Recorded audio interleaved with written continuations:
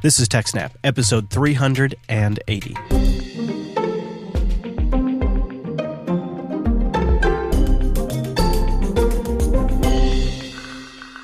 Hi, everyone, and welcome to TechSnap, Jupiter Broadcasting's weekly systems network and administration podcast. We recorded this episode on August 16th, 2018. It is brought to you by our three great sponsors, iX Systems, Ting, and DigitalOcean. I'll tell you more about those sponsors as this here show goes on.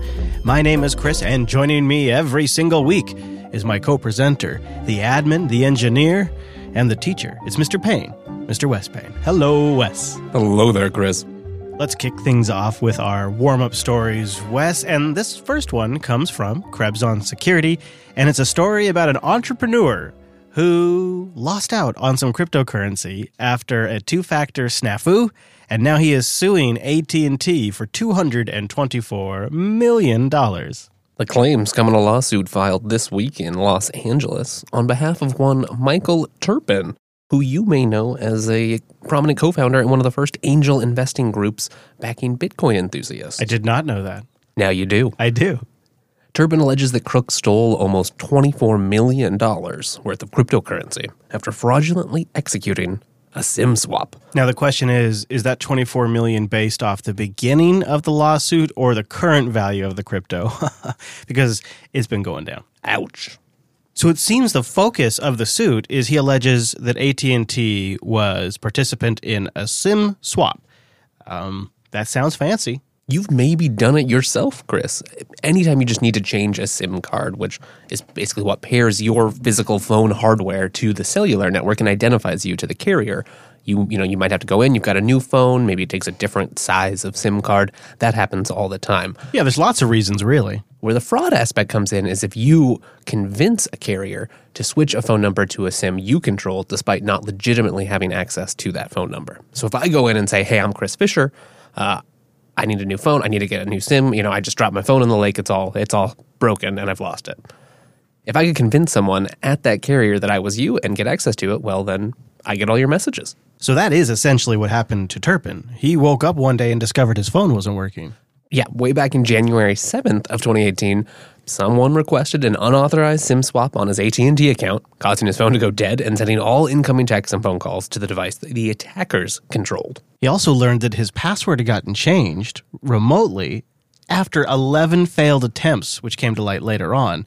AT&T still allowed that password to get changed, and their response was, well, you probably should have signed up for our, quote, extra security feature, which also requires a 6-digit PIN before any account changes are made. It's not really our fault that after 11 failed attempts, we allowed a password change. That's not our bad. What makes that worse is it seems Turpin was already using that feature. He claims that an investigation by AT&T into the 2018 breach found that an employee at an AT&T store in Norwich, Connecticut somehow executed the SIM swap on his account without having to enter that extra security PIN. And that AT&T knew, or at least should have known, that employees could bypass its customer security measures. So if it's really just a formality, how much protection is that? That is really an insufficient response on AT&T's part. So Turpin's going after AT&T for that initial $24 million plus an additional $200 million in punitive damages. Pain and suffering, Chris. Now, of course, for their part, AT&T dispute the allegations and look forward to presenting their case in court. And this is a reminder again that SMS is not a sufficient medium for two-factor authentication. Use another system besides SMS, people. And in some situations, okay, it's certainly better than no two-factor at all. Okay. And there may be some apps where your security, it's not as big of a deal. But if you're securing $24 million of cryptocurrency, yeah, SMS is just not the thing. And really, phone numbers were never originally intended as an identity document. They're not, they're just there as a way to connect you, not necessarily to prove that you are you. So I don't think the infrastructure exists here in a way that we've really thought about. And like so many things, the internet and all sorts of communications, we just didn't design them with security to the start, and we're having to face the consequences now. Well, sort of along those same lines, Wes, a recent Windows 10 insider feedback, HubQuest, revealed that Microsoft is developing a new throwaway, sandboxed desktop feature called In Private Desktop. This feature will allow administrators to run untrusted executables in a secure sandbox without the fear that it'll make any other changes to the OS or any of to the systems files. And this will be a feature of Windows 10 Enterprise. There's not yet a ton of additional information, but you will need at least 4 gigabytes of RAM, 5 gigs of free disk space, 2 CPU cores, and CPU virtualization enabled in your BIOS. Aha, so we're going to have a little Hyper-V snuck in there, it sounds like. It seems that way. This is basically an inbox speedy VM that gets recycled whenever you close the app.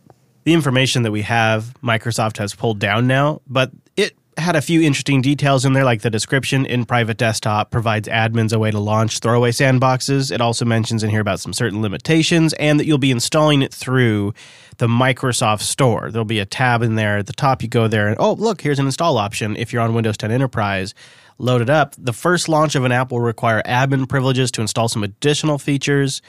And then after a reboot, you will have it and you can launch in private desktop normally and start playing.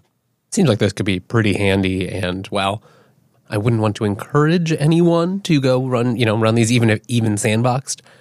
Obviously, sometimes you just have to or need to do research. I mean, there's a million reasons, and if people are already doing it now, building their own homegrown solutions, at least now on Windows anyway, there can be a standard. I'll add this too. I've been looking forward to seeing what Microsoft was going to do with Hyper-V on the desktop since they announced Hyper-V on server.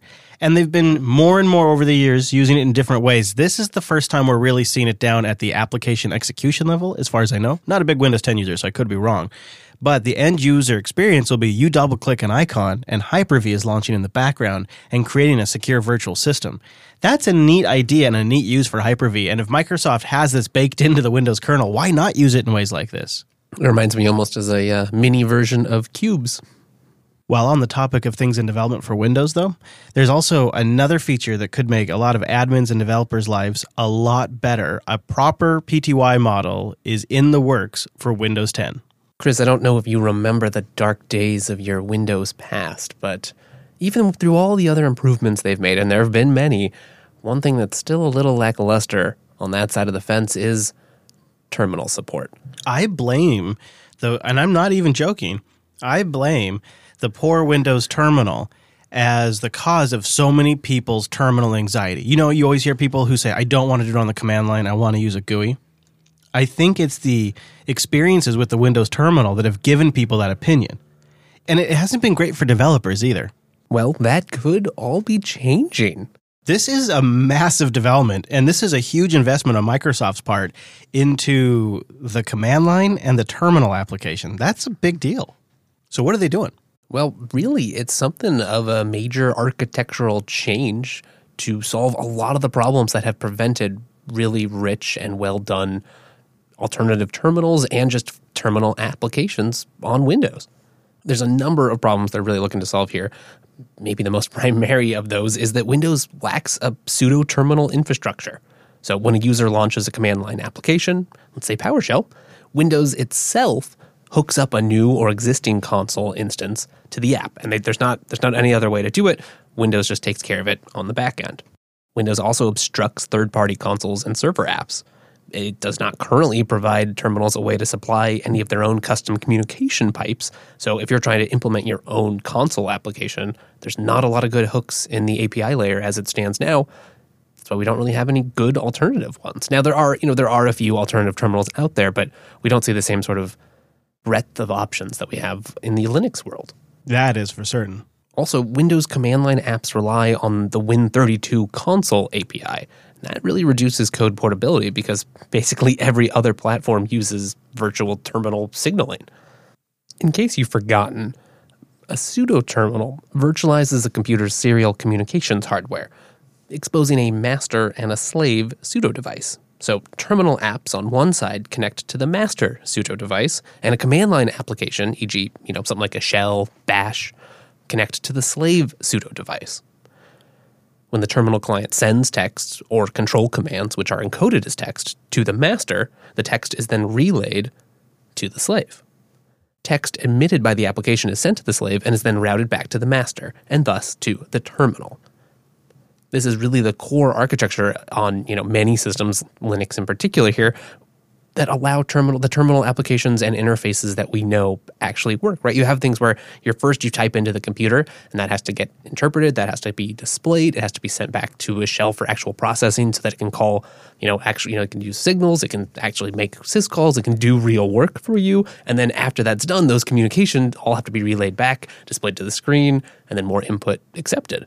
You see, that tickles me because it sounds like they've just invented the old remote terminal central server model, only all jammed inside the Windows internals.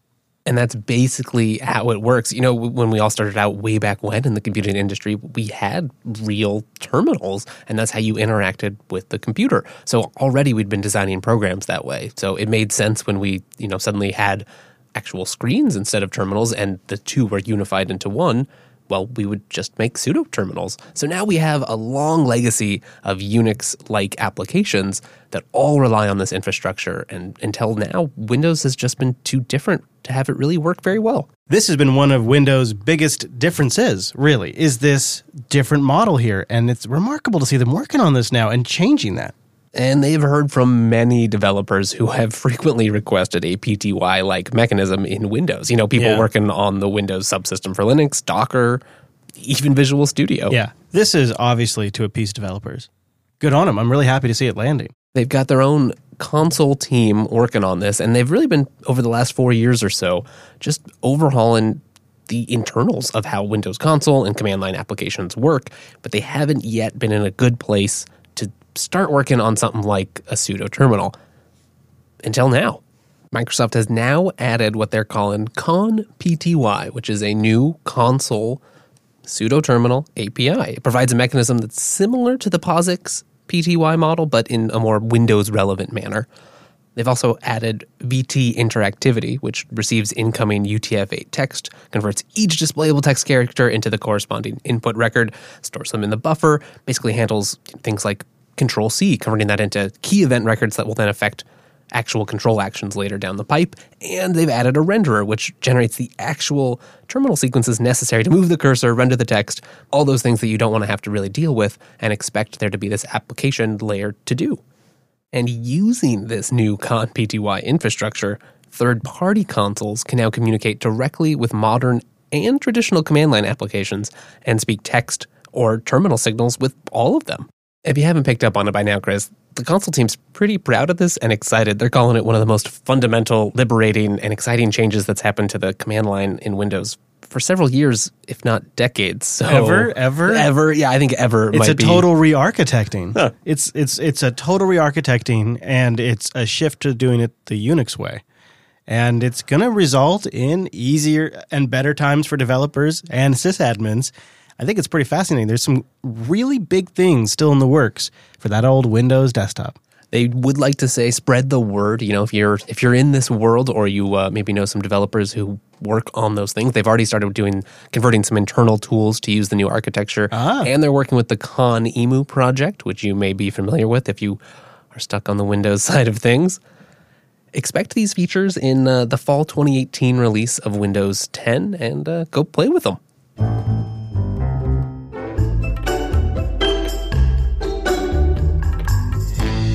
ixsystems.com/TechSnap. iX Systems is the leader in building solutions around open source software. They offer secure, unified, and cost-effective systems.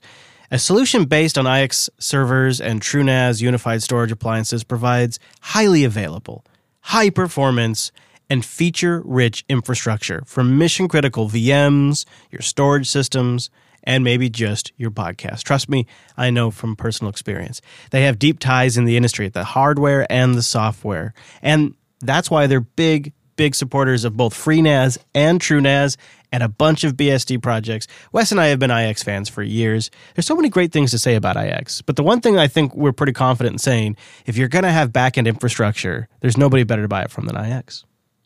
ixsystems.com/TechSnap. That's where you go to find out more. If you want to deploy a large virtualization workload, you need to talk to IX. They can help you out. ixsystems.com/TechSnap. Go there, learn more, and grab their white paper. Also, I want to say a big thank you to Ting for sponsoring this episode of the TechSnap program. TechSnap.ting.com is where you go to save $25 off a Ting device or get $25 in service credit if you bring a device to Ting. Ting is smarter than unlimited. If you use less, you pay less. The average Ting bill is just $23 per month per phone. It's really simple. It's $6 a month for the line, and then your minutes, your messages, and your megabytes. Whatever you use, that's what you pay. There's no contract. You can turn things on or off. They have a great control panel to manage all of it, and they are the original home of fanatical customer support. They hire phone geeks to answer the questions of phone users. It's like that tech person in your family, the one that's usually probably you if you're listening to this show. That's who Ting hires to do the service support. And I say that not just tongue-in-cheek, but also as somebody who has experienced one of the most incredible customer experience stories of my life was through Ting. I've been a customer for more than 4 years. And you can do everything through their website, including activating devices, buying phones, all of it. And if you bring one, they have CDMA and GSM, so check their BYOD page. There's chances they've got support for it. Start by going to techsnap.ting.com. And then, a tremendous thank you to the very intelligent folks over at DigitalOcean, builders of a system that's going to help you get more work done faster than you could ever imagine. And when you go to do.co/snap, you'll get a $100 credit when you sign up with a new account for 60 days over at DigitalOcean. With industry-leading price to performance, $100 for 60 days is going to get you far. I used to come on here with a $10 credit until you get there you get by for 2 months. I don't even know what you're going to do with $100, but I encourage you to try it. They have great systems. My favorite rig, 4 gigabytes of RAM, 2 CPUs, 80 gigabytes of SSD, 3 terabytes of transfer. It's 3 cents an hour. Every DigitalOcean system has enterprise-grade SSDs. They have data centers all over the world and a beautiful, brilliant dashboard to manage all of it. You might say it's a dashboard for days. And then an API that's well thought, well documented, clean and easy to use, and lots of open source apps built around it ready to go for you. All of that's available at DigitalOcean. That's just stock. Then you add in all these other great features like the monitoring that's built in, network-level firewalls, so that way they don't hit you at the rig, i.e. you don't have to worry about setting up firewalls on your systems. You can block that stuff at the network level, as you should be able to. Private networking between your systems. The options are endless at DigitalOcean.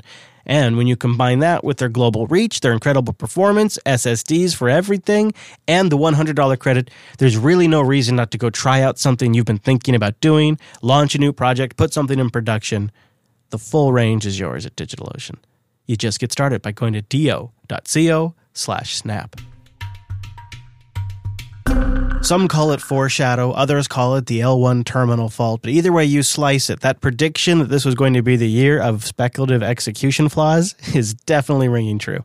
And it's been proved true once again with the L1 terminal fault vulnerability, which allows a malicious actor to bypass memory access security controls ordinarily imposed and managed by the operating system or a hypervisor. An attacker can use this vulnerability to read any physical memory location that happens to be cached in the L1 data cache of the processor.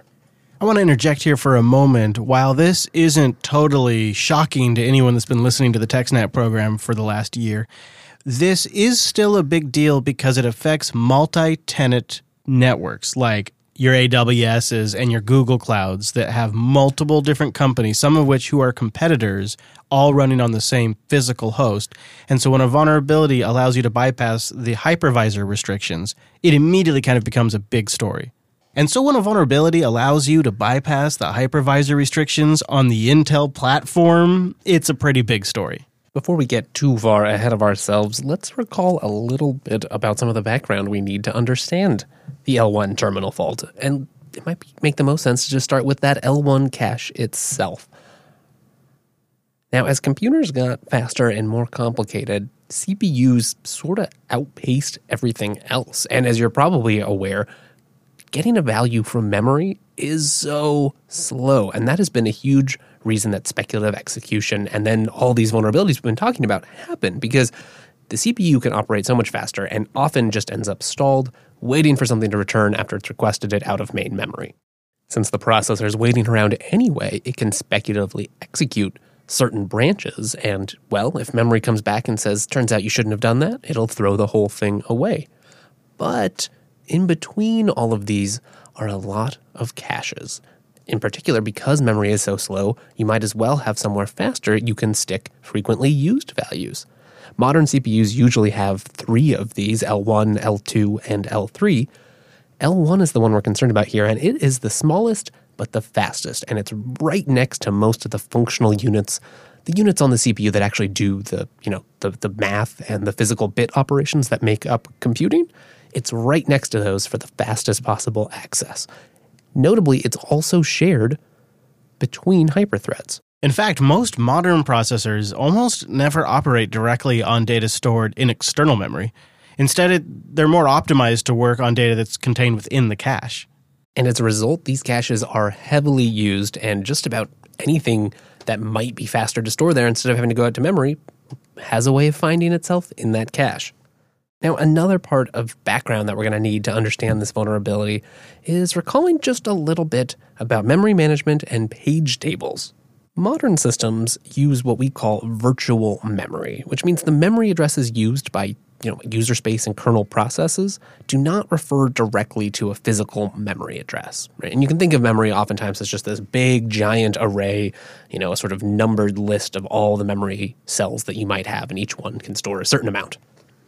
Instead of letting programs access that directly, each program sees its own virtual memory space, and there's specific hardware, usually the memory management unit or MMU, and specific data structures that the processor is aware of, known as page tables, that then perform the task of translating a lookup of a virtual memory address into a physical address. That physical address is then dispatched out to RAM, the address is looked up if it's not in the cache, and then returned back to the processor for further processing. The core component of a page table is the page table entry. A single entry stores information for a single page and describes things such as the page frame number, which tells the processor where to find that page in physical memory. There's other bits that control things like memory protection, access permissions, whether the page is cached, whether it's dirty, and more. All of this, though, depends on what's known as the present bit, which is the bit in the least significant position. If that bit is not set, well, then the page is actually not present in physical memory, and any attempt to reference it will then be a page fault. So this might be something where it's been swapped off to disk or just hasn't been loaded yet.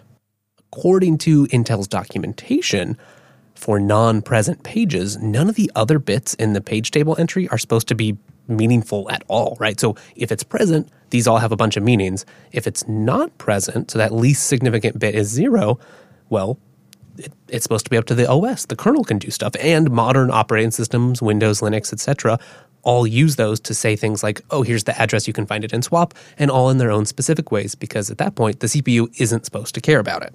Now, since they've so clearly documented it, turns out Intel CPUs do exactly the opposite during speculative execution. No, you're telling me Intel has particularly documented this functionality and it behaves opposite of that way? It sure does. Shocker, Wes. There's gambling in this establishment? There sure is. Now, this is where things remind us a little bit of Meltdown, because L1TF, as it's known, really relies on particular implementation details of how speculative execution happens in Intel-specific processors. In this case, the processor is trying to make page table translation and lookup as fast as possible. So instead of having to go check whether a page is present or not, and go do all the correct access checks, it just assumes page table entries are valid and permits access to the underlying memory location prior to completing any of those checks. Now, as we've said, obviously when you're doing a memory lookup, you first want to check the caches. So the processor will preemptively search the L1 cache for any physical address matching bits in the page table entry, and then it forwards any match it might find to whatever speculative operations it was performing. Now, after a while, the processor will detect that that page table entry actually wasn't valid, so whatever was in the cache isn't what you should be using, and it signals the page fault, also known as terminal fault. The processor then does the normal stuff of unwinding and throwing away all the speculated results, but as we've seen in all these other attacks, the speculative results can impact caches. So if you can get the OS to get the CPU to do some speculation, you might be able to go retrieve those results out of the cache? Yes, that speculatively executed code can trick the processor through a page table entry that is marked as not present into looking up a physical memory address that shouldn't actually be valid. Therefore, it can jump through a lot of the security protections that we've come to rely on in terms of memory management and then read from an address that it has no business reading, something like kernel space, for instance. Now, it is speculative executed, so all the results should be wiped away. But as we've seen, that doesn't really happen, and there's enough results left in caches and timing operation differences and other side channel methods that you can actually leak valuable information. So let's get to the core of what's going to be one of the more common threat vectors for this vulnerability. That's the multi-tenant systems I mentioned earlier in the show. If I got access to a host, could I extract information from the guest machines that were on that host using this vulnerability? Yes. There are a few caveats to how this all might work. In particular, a lot of this relies on what's known as extended page tables, which is a hardware performance feature that allows hypervisors to delegate part of memory management to guest virtual machines. Now remember, there are two page table lookups going on here. First, there's the virtual memory location inside the VM to the physical memory location, again, inside the VM. And then from that virtualized physical location to the actual physical location on the computer. When there's a page fault inside the virtual machine, that can result in an untranslated guest physical address being treated as a host physical address, and that gets forwarded to our old friend, the L1 cache. This makes it possible for a malicious guest to create an extended page table entry that is marked as not present, but also contains a host physical address from which it would like to read. And if the host physical address has been cached, well, it can read it. What this really means is if a malicious guest can cause the hypervisor or any other guest to load a secret into the L1 cache, it can extract that data using an attack that is remarkably similar to Meltdown. Now, there is a bit of good news here, Chris, so don't worry.